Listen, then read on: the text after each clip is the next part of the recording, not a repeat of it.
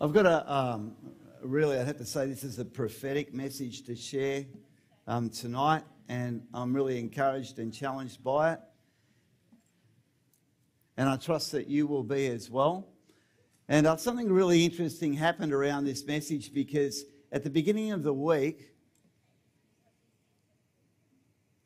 I really felt like the Lord wanted me to speak about awakening. You know how it's been prophesied that there's going to be an awakening around the world. And so I began to look throughout the New Testament, looking for references to what that kind of looks like. And I think it was Wednesday morning, as I was waking up, I just heard the Lord speak the phrase, awake to righteousness. Awake to righteousness. And that evening, our daughter Kim, who leads the young adults group, came over because she wanted me to look over what she was planning on sharing on Sunday morning, because this Sunday morning is the first time she preaches in our Sunday morning service. And I said, well, what's your topic? What are you preaching on? She said, well, being awake. Not woke, but being awake. So you're going to get one aspect of it from me tonight, and if you're here on Sunday morning, you'll get a completely different one. And it provoked in me that when I felt the Lord asking me to speak about awakening, it provoked the question in me, what does awakening look like? And I felt to share a rather obvious truth. Anybody here have trouble sleeping, or you wake up in the middle of the night sometimes and can't go back to sleep, and you're kind of awake in the wee hours and it's very quiet outside? Well, here's an obvious truth. I can be awake even while everyone else is asleep. And you can be awake even while everybody around you is asleep. And of course, we're starting to talk spiritually here. And so as I was looking into this, I found that there are 3 passages of Scripture where Paul talks specifically about being awake, talks about awakening. And each passage that he shares about this in is to a different church. And these are all first or second generation churches. So these are churches that were birthed in revival. And yet he has some very strong things to say about this. I'm going to start with 1 Corinthians 15, 31 through 34. And Paul is dealing here with what was one of the more difficult churches that he was responsible for. And the reason that it was difficult was because they were extremely rich in the gifts of the Spirit. They would come together in their meetings and everybody would be prophesying. People would be healed. People would be saved. People would be delivered. The gifts of the Holy Spirit were being poured out among them. But they lacked character. They were they were poor in character. And it amazes me when I look through the bulk of the New Testament how much of it is aimed at who we are and how we manifest who we are. And sometimes we manifest who we're not called to be. Is that right? And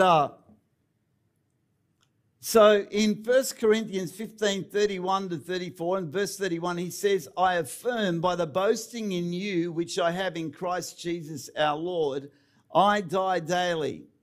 And I looked at that verse and I saw that he was saying that his heart for them, this church that he's responsible for, his heart for them is so great that he is actually prepared to die for them. He's prepared to lay down his life for these people.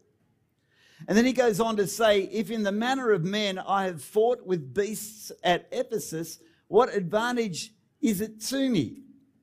If the dead do not rise, let us eat and drink, for tomorrow we die. And I wondered about how I would explain that particular scripture, but let me summarize it like this.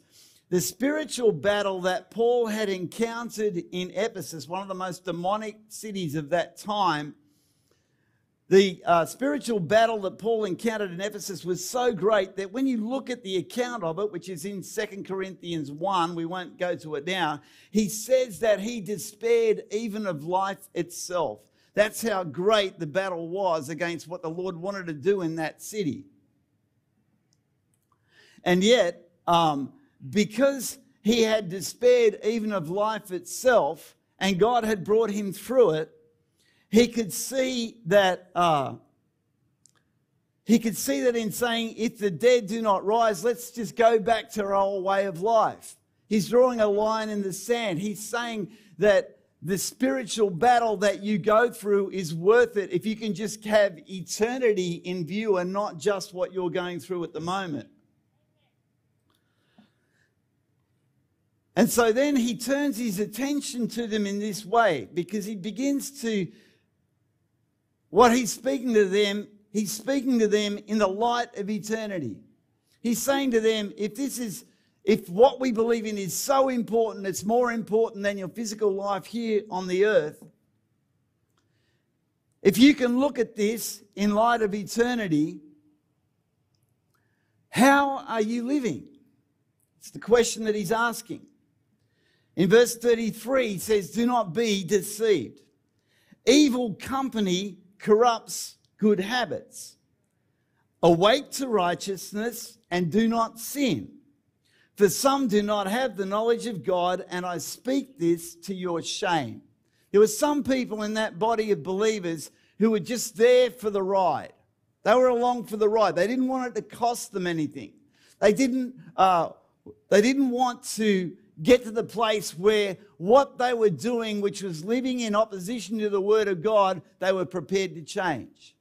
They wanted the benefits of a relationship with God without a cost. But Jesus said, if you're going to follow me, you're going to have to take up your cross and follow me. And where did the cross lead to? It led to that place of death. And of course, most of us here in this room, I trust, are not going to be physically martyred for Jesus, but we are all called to die to self. And so this is the road that he's going down with this. See, our lives are influenced by what we believe and who we associate with. And this saying, evil company corrupts good habits, I was actually a little bit surprised, because usually when Paul quotes stuff from somebody else, it's usually drawn from the Old Testament. But he was trying to speak to them in their language. He wanted to connect with them where they were. And so he actually quoted a famous Greek philosopher of the day who said that evil company corrupts good habits. And you can actually find that supported all through the Old Testament. So he's saying that sin is contagious, but righteousness is not. Sin is contagious, but righteousness is not. Who knows that if I or you hang around with the wrong people long enough, some of their behaviour or their speech or their way of thinking is going to rub off on you. And you might be a bit of a good influence on them, but you cannot give them your righteousness. And as we're going to discover later on, this righteousness, awake to righteousness, this righteousness is actually a gift. So none of what you're hearing tonight is to do with good works. The good works carry on from being awakened to something that Jesus died and rose again for us to have, and not just have, but to walk out in truth. Is that right? Sin is contagious, but righteousness is not. And he's asking them to wake up, awake to righteousness. So I thought about that, and then I looked at the next passage of Scripture, which is again written to a church and a different church. And this time he's writing to the church in Rome, and we're going to Romans 13, 11 through 14. And he says this, do this, knowing the time that now it is high time to awake out of sleep. For now our salvation is nearer than when we first believed. Now, when he's talking about salvation there, he's not talking about the process of putting your faith in Jesus. He's talking about the return of Christ. And so no matter where you are in the timeline since the cross, if you're closer to now than you were to then, you are closer to our salvation than when you first believed. Is that right? And so here he is again. Come on, wake up. Jesus is coming back, and we must be about the Master's business. He goes on to say, verse 12, the night is fast spent, the day is at hand. Therefore, let us cast off the works of darkness and let us put on the armour of light. Cast off the works of darkness and put on the armour of light. Which begs the question, what do these works of darkness look like? Well, Paul gets very specific, and he does something very interesting. In verse 13, he says, let us walk properly as in the day, not in revelry and drunkenness, not in lewdness and lust, and not in strife and envy. And so Paul here is contrasting what it's like to walk according to light as opposed to walking in darkness. And his examples of walking in darkness or being asleep are placed into three groups. He's got revelry and drunkenness, lewdness and lust, and strife and envy. He's put it into three groups. And when I see anybody in the Bible using specific words to describe something that he's speaking about, I really want to dig in and know what they were talking about. Sometimes we see words used in the Word of God and we think we know what they mean. And yet when we go digging a little bit, we find out that there's a little bit more to it than what we might have anticipated. And so these three groups, when he talks about revelry and drunkenness, revelry, which is like, let's party, right? Is that pretty much how you would describe the word revelry? Well, when I looked into the Strong's Concordance for this particular verse, I found that revelry, the word revelry, is drawn from the word revel.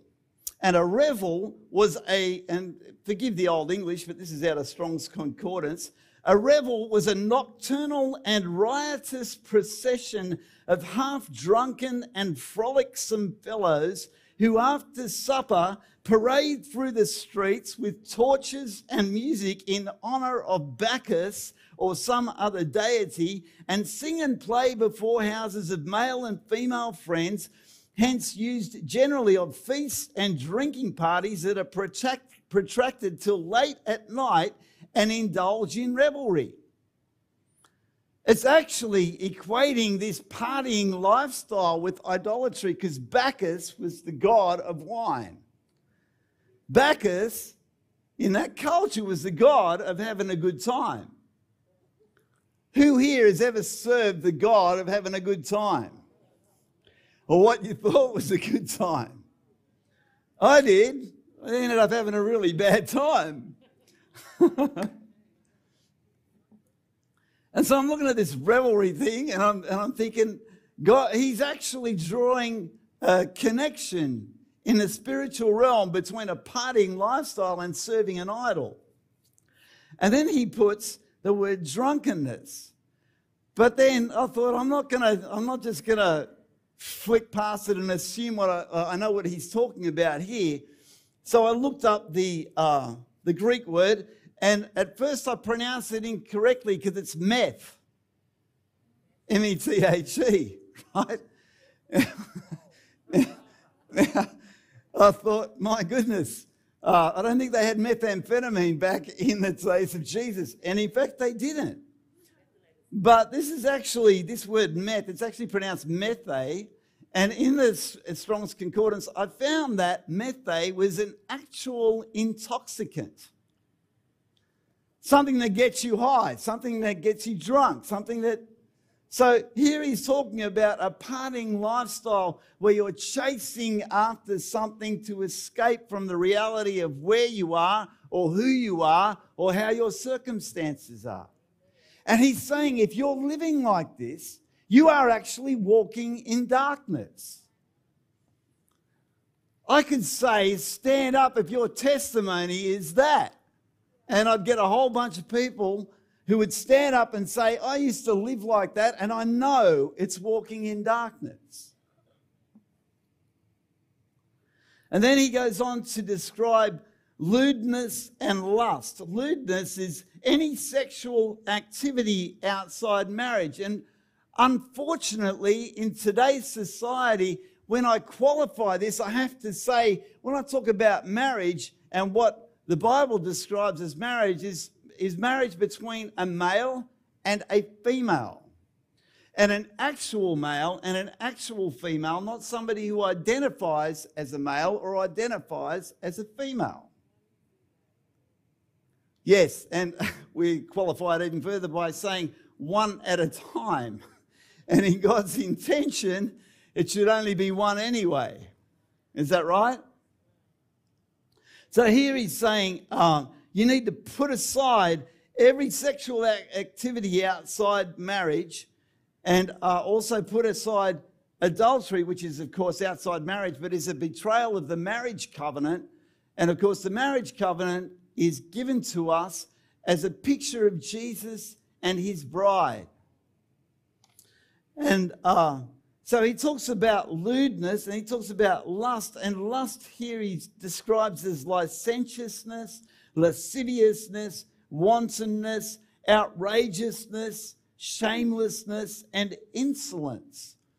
There's something insolent about somebody who throws caution to the winds and just has sex with whoever they want to.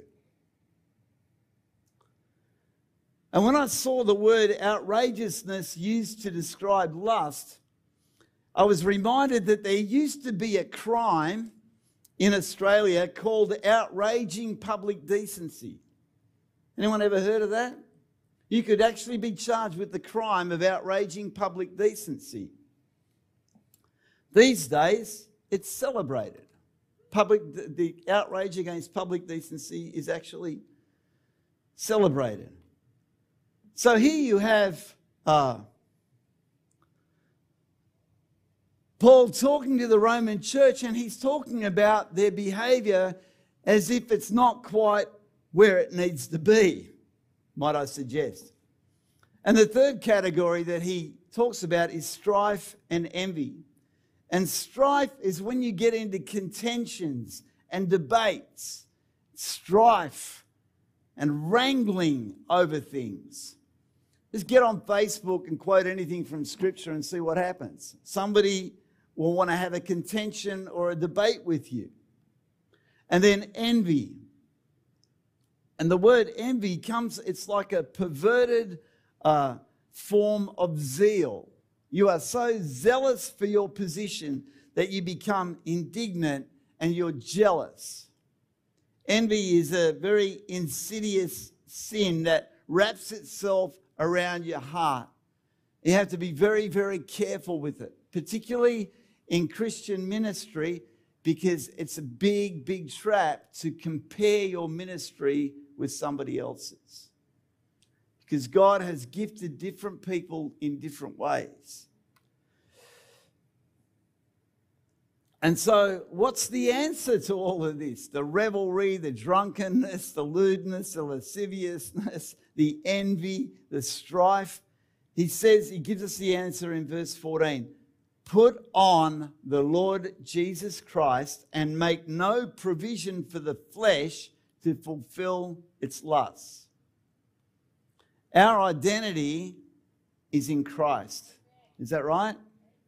He is the new man and he has given us a precious gift. His sacrifice for us means that we have been given a gift of righteousness. It's a robe. It's a gift of righteousness in our identity, and we put it on. Put on Christ. When you put on Christ, you're putting on the righteousness that's been given to you. You're not striving, trying not to do this and not to do that. You're putting on the robe of righteousness by faith and saying, Lord, I'm going to walk in who you've called me to be, not who I used to be. Romans 5:17 says, for if by the one man's offence death reigned through the one, he's talking about the original sin of Adam, much more those who receive abundance of grace and of the gift of righteousness will reign in life.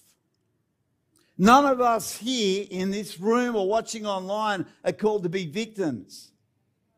In fact, walking out a victim mentality is opposite to what the gospel says about you.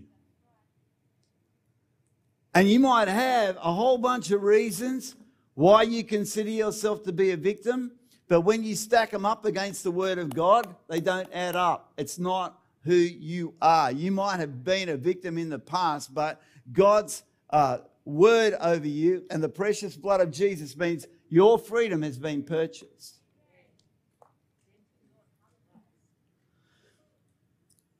And so that's the second time he talks to the Roman church. So he's talked to the Corinthian church. He's talked to the Roman church. And both of the times he's talking about awakening and being awake. And the third time Paul calls for awakening is in his letter to the Ephesian church. Now these are strong churches. These are strong churches. These are first, second generation churches that walk in the power and the gifts of the Holy Spirit. These churches are birthed in revival, and yet Paul here is calling each one of them to account, and he's doing it for a purpose. In Ephesians 5 verse 11, he says, have no fellowship with the unfruitful works of darkness, there we are again, but rather expose them. When you expose something and bring it into the light, it loses its power. You know, if you've been, let's go back to this victim mentality thing for a minute. If you've ever been the victim of somebody, if you've ever been a victim of circumstance or something really bad has happened to you, and in fact somebody's done something really bad to you, if you keep that thing in darkness and every now and then you kind of peek under the covers to see if it's still there, I want to tell you that thing has the power to poison your life, poison your attitudes, poison your actions. But the Bible says that when we bring something into the light, it loses its power.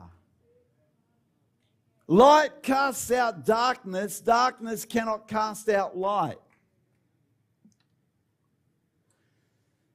Have no fellowship with the unfruitful works of darkness, but rather expose them. For it is shameful even to speak of those things which are done by them in secret. He's talking about people that are walking in shame. But all things that are exposed are made manifest by the light, for whatever makes manifest is light. Therefore, he says, awake, you who sleep, arise from the dead, and Christ will give you light. Now, I remember preaching about this a few months ago, and that verse in Ephesians 5, verse 8, Paul actually says, for you were once darkness, but now you are light in the Lord. And when I looked at the complete Jewish Bible translation of that scripture, it's a lot more blunt. It says, you used to be darkness. You used to be darkness. Darkness that had such a hold on you that you were indistinguishable from the darkness that possessed you. And so I looked at this in light of Paul's ministry and what the purpose was that he had behind writing to these churches in this manner. Because he was very concerned that they weren't walking in the fullness of what Jesus had died and rose again for them to have. And he had a purpose. You'll remember in one of those earlier passages, I said that he said the day of our salvation is nearer than when you first began. And those apostles in that first century church, they all walked and lived in the anticipation that Jesus was going to come back at any time, and that the people they were responsible for needed to be ready. And the more that those people walked in light, the more power they had to draw other people out of darkness. You've only got to look at moths go for a street light to see what light does when it shines in darkness. Light attracts people.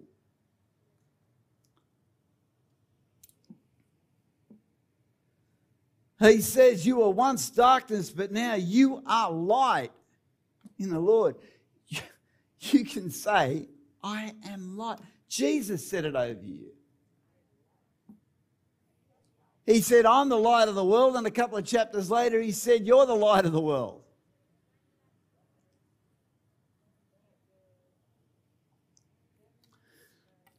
And so when I see Paul talking in this way and emphasizing it to 3 different churches in 3 different letters, I see that he could see beyond where they were at and see what they were called to. Because he knew and prophesied that there would be a great harvest before the return of Christ. And he wanted to raise up people who walked in their identity in such fullness that that harvest would not miss one person that God had positioned to be drawn into his kingdom.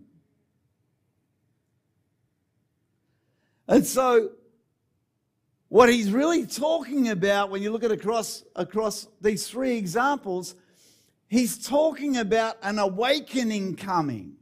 He's talking about something that happens where the glory of God comes in such a way that people know that they need to get right with God, but who's going to lead them into that right understanding of who God is? If God's people look, think, and behave no differently to the culture around them, how are they going to draw that culture into a relationship with Jesus? They're just going to go, well, you're just like me, man. What's different about you? Whereas they should be asking us, what is it that's different about you? Because of what we carry, because we walk in light, because we don't allow those shadows of darkness to encroach upon us. We don't keep those doors closed in our heart that blocks the Lord from coming in and flinging that door open and letting all the bats fly out that have been growing there for a long time and letting light in so that we can walk free. And so, in light of what he sees as an awakening before the return of Christ, he calls to God's people and he says, wake up. Because when awakening comes, and make no mistake, it is coming. God desires that there be a people that are already awake. Because only those who are already awake can bring somebody who's just coming out of darkness into full wakefulness. Is that right? God desires that there be a people already awake, ready to steward the awakening so that those who come into the kingdom know exactly what it looks like. And that they have people that they can look to and go, that person is an example of who I know I am called to be. So that they're not stumbling around in darkness looking for examples of people to follow, or to be influenced by, or drawn into the kingdom by.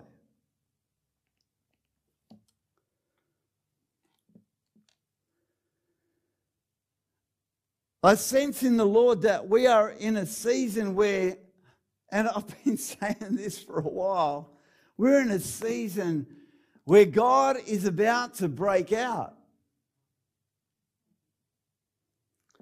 He spoke to me about this 7 years ago. And ever since then, I regularly preach on revival because I know that revival/awakening is what is on God's heart. And I also see that that whatever you might be going through at the moment, God has a purpose in it.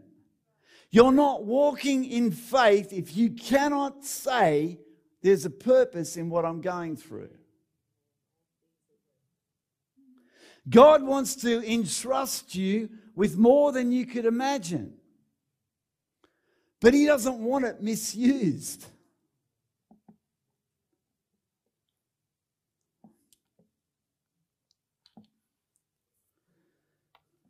And so, over the last month or so, over the last month, God gave me 2 separate prophetic words for Australia. And I want to share those 2 prophetic words with you. Some of you have heard them, some of you haven't. The most recent one was just this last Monday up in the prayer room. But about a month ago, the Lord gave me this prophetic word for Australia, and specifically the church in Australia. And what I felt the Lord say was, our time of sifting is at hand. Everybody know what sifting is? It sorts the good from the bad, right? Luke 22:31 is the scripture that he took me to, where it says, the Lord said, Simon, Simon, indeed Satan has asked for you that he may sift you as wheat. But I have prayed for you that your faith should not fail. And when you have returned to me, strengthen your brethren. Do you know who that reminds me of? It reminds me of Joseph.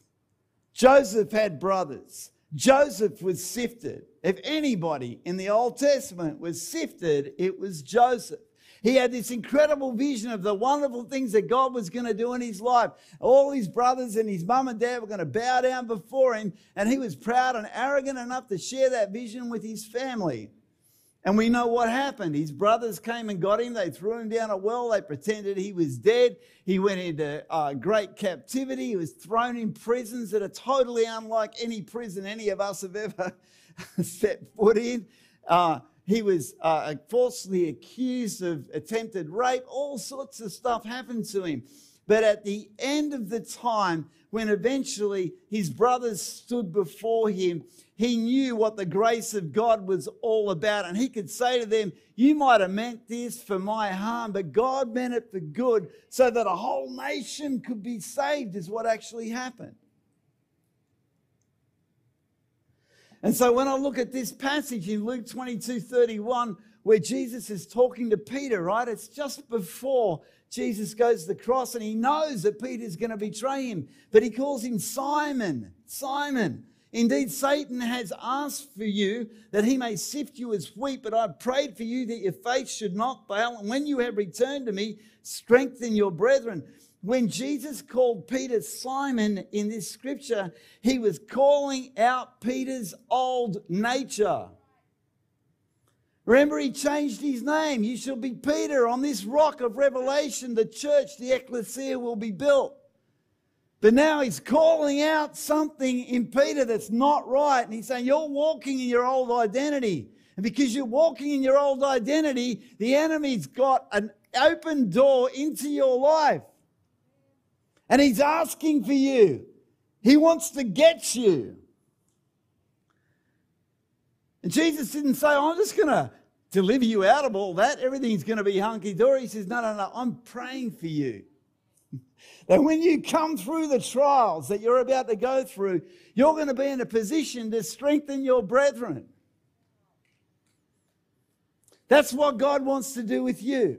That's what God wants to do with me. Whatever the trial you're going through at the moment, no matter how horrible and ungodly it might seem, God uses every circumstance in your life for your good and for His glory. You have to be able to find that place of faith when everything is working against you. Because if a season of sifting comes to the church in Australia, and it is coming like a freight train, you're going to have to be able to stand in the midst of that sifting and go, God is good. God is faithful. I don't understand the storm that we're in. You don't have to understand the storm. You have to just rise above it.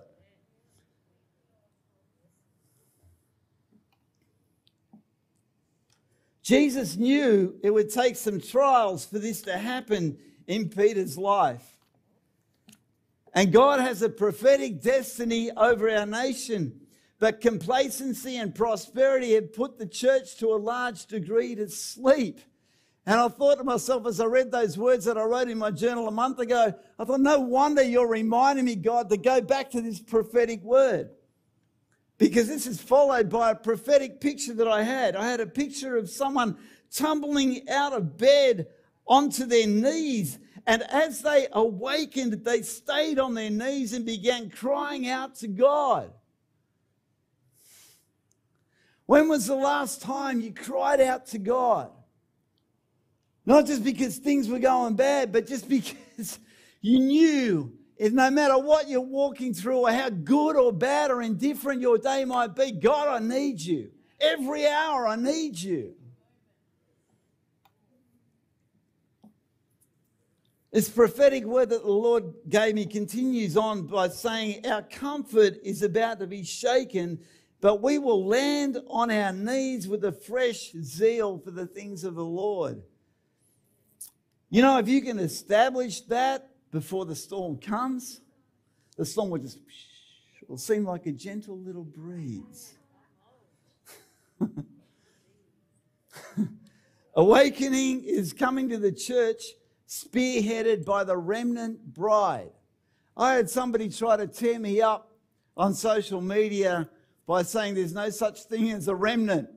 Where's the remnant in Scripture? My goodness, just do a search. Awakening is coming to the church, spearheaded by the remnant bride. The remnant is being warned. Do not compromise. Does this fit my message tonight? This prophetic word? The remnant is being warned. Do not compromise. Do not forge communion with darkness. God says, I will have an authentic bride emerge from Australia and send you to the nations to tear down strongholds and bring revival. But there's going to be some sifting. Can I just share with you that in the last few weeks, I've been getting sifted a bit.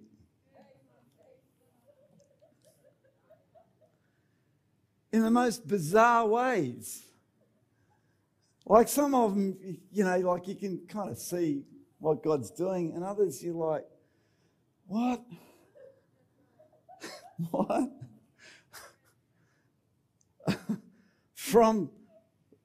It's like from the sublime to the ridiculous. Let me give you the ridiculous. Who here's met our dog Boots? A lot of you guys have met our dog Boots. He's a little miniature fox terrier with a rather nervous disposition, but a very sweet-natured dog. And he's been completely traumatised by the arrival in our house of a little kitten. Now, I'm not an animal behavioural psychologist. I did not anticipate that the introduction of a little thing like this was going to send our dog off the deep end. But let me tell you what happened yesterday, because he's been behaving really weird. I hope I'm going somewhere with this, but I just felt like... So yesterday, my wife Kerry's sitting on the lounge and she has a blanket draped across her knees, and that's Boots' spot, right? That's his spot. He'll come slowly over, look at her to make sure it's okay, put his paws across her lap, and then put his head down and he'll rest there. And that's his spot. Well, the little kitten jumped up on the couch and very, very slow, it wasn't even sudden, very, very slowly started walking towards the dog. And the dog just went, I just freaked out. Totally freaked out. And then we got, our cat Sasha is traumatised by the same situation. Boots is so traumatised that he ran in front of Kerry while they were out jogging and she face planted onto the footpath. Thank God she wasn't badly hurt. And that's just a very, very minor example of things that are happening on a daily basis ever since I got that prophetic word. Now, that's a very, very minor thing, right? In most people's eyes, it's a minor thing. There are other things going on in the background that God's dealing with me about, and things that I'm walking through that I thought, my goodness, I thought that this area of my life was dealt with. I thought that this hard attitude was dealt with. I thought this was dealt with. But when God begins to allow a sifting, the circumstances that come against you, even though you may be wronged in the situation, what happens? Well, let me ask you this question. When somebody does something wrong to you, how many of you have got a great 100% response? You look just like Jesus. Give me a hand. I've got one hand. You're going to be like Enoch. You're going to be here no more and just walk with God. If you're walking in that sort of perfection, let me just say that. But, you know, when somebody, who here's got buttons that can get pushed?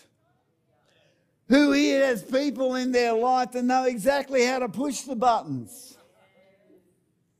How many buttons do you have? I didn't think I had these particular buttons, or at least some of them I didn't think I had anymore, but I found out that if the right person pushes the right button, and then I get up the next morning and I'm spending my time with the Lord, and I'm like, Lord,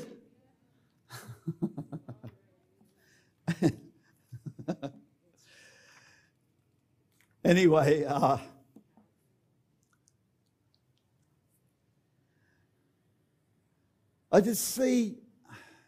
learning to see all of these things in a positive light. And I am so thankful that I'm not chained to a works mentality. If I was chained to a works mentality, I would think that I would have to earn my way out of my sinful responses to various stimuli. Let's put it that way. But if I can find that place of humbly coming before the Lord, He will deal. He will deal. He will deal. But He won't do it if I don't open the door. Unless and until, sometimes it happens this way, He just goes, well, look, I've given you plenty of time to deal with this. So whether you like it or not, now we're going to deal with it. And He's dealing with it. Let's just say there's an easy way to deal with these things. No, let's put it, there's a hard way to deal with these things, and there's a harder way. The harder way is when we're not prepared to acknowledge what we're doing or what our hard attitude is that God needs to fix. So I had this prophetic vision of the church being sifted in preparation for awakening. And then this last Monday night, when we were upstairs in intercession, God gave me a vision while people were praying. And as I went to write this down, because I went home and I thought, I really need to write down what I've seen because I felt like this was an important word. I got to a certain point writing it down, and I felt the Lord asked me to just lay it aside after I got to a certain point because there's something else that He wants to show me in all of this, but either I'm not ready or it's not the right time or something like that. But let me share with you what I saw. This vision, it was it was almost like I was in two places at once. I was upstairs in the prayer room, and I was looking at a small, very traditional-looking white timber church. Now, if you imagine in your heart what an old-fashioned church looks like, you know, the A-frame building with the steeple, it's made out of clapboard on the outside. It's got whitewash all over it. You know, it's like it's white. It's spick and span. It looked really nice. And at first glance, it looked very pristine, even, and well preserved. And it had a beautiful appearance. But I heard the Lord say, whitewashed tombs. Whitewashed tombs. This is the sort of things that He would say to the Pharisees. Is that right? To empty religion. This is the sort of thing that Jesus would say to people like that, or John the Baptist would say to people like this. And then as I looked closer, I could see that sandbags had been placed all around the building. You know, when there's floods in New South Wales and everyone gets these sandbags out and they want to protect their home or protect their business, and in this case, protect the church. And in this particular case, the person responsible for that building had put sandbags all around it. And then I realised that it was to protect the building from a flood that was rising from a nearby river.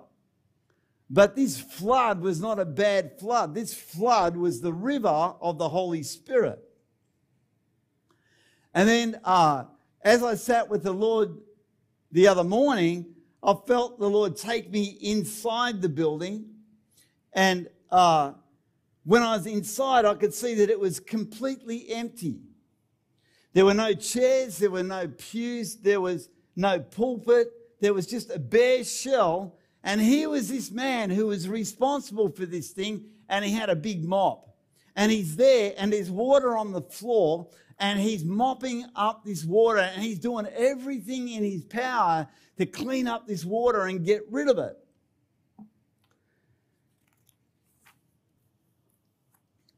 Furiously mopping away this water, and then I realised that the water he was trying to mop up and get rid of was actually coming up through the floorboards of this church. This was like an unstoppable flood, and this guy was trying to get rid of it. He did not want this water in his building. The river was rising, the flood had started, and there was nothing this man could do to stop it. And I felt the Lord say that this flood is a move of the Holy Spirit sweeping through the church in Australia. And the emptiness of this particular building with the water coming up through the floorboards represents how unprepared the church is for what is coming. Totally unprepared. The sandbags represent the resistance of much of the church to the Holy Spirit. We have been left with something that looks beautiful from a distance, but is lifeless inside. Have you ever been in a church where the atmosphere is like that? It's like the Holy Spirit has left the building. He's been grieved and quenched so much that he doesn't feel welcome there anymore. I believe God is saying that time is coming to an end, and the move of the Holy Spirit is coming. There's going to be sifting, but we need to see past the sifting to what God is about to release.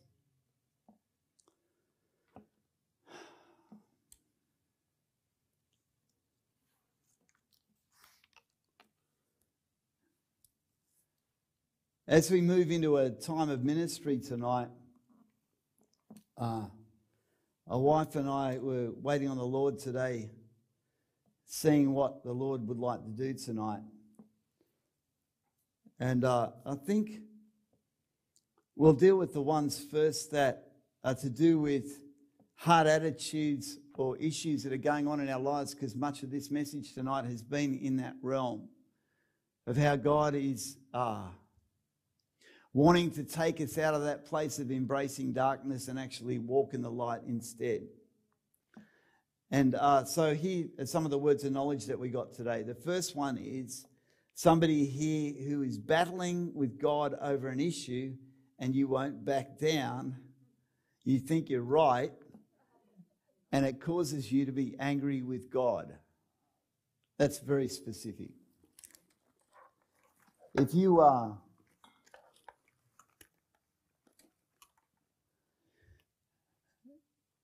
If you have something going on in your life, maybe some sort of conflict, and the fruit of that conflict is anger toward God, there's something wrong, and God wants to put it right. There's somebody else here, and I would sum this up by saying you're kind of walking in a bit of legalism. And Kerry got this picture. It's like you're trying to wash your car and keep it spotless. But every time you wash it, the birds come and dirty it up again. You ever had that happen to you when you're washing the car? God says you're trying to keep your life spotless through your own strength, but it's not working, and you need the power of the Holy Spirit to come and do the work in you. Somebody else here tonight, I believe, you have a talent to serve God with all your heart, but you're reluctant because it means sacrifice and taking your time. And God is saying to you today, come and serve me with your talent.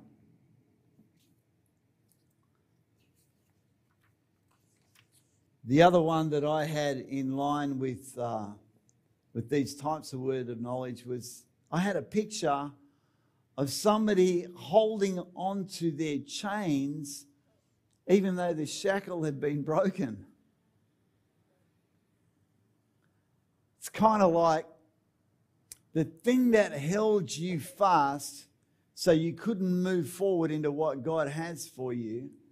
God has already broken the shackles that kept you in that place, but you're so comfortable with it, you're hanging onto the chain as if it's still attached to something. God wants you to know that chain is not attached to anything, and He wants you to go free.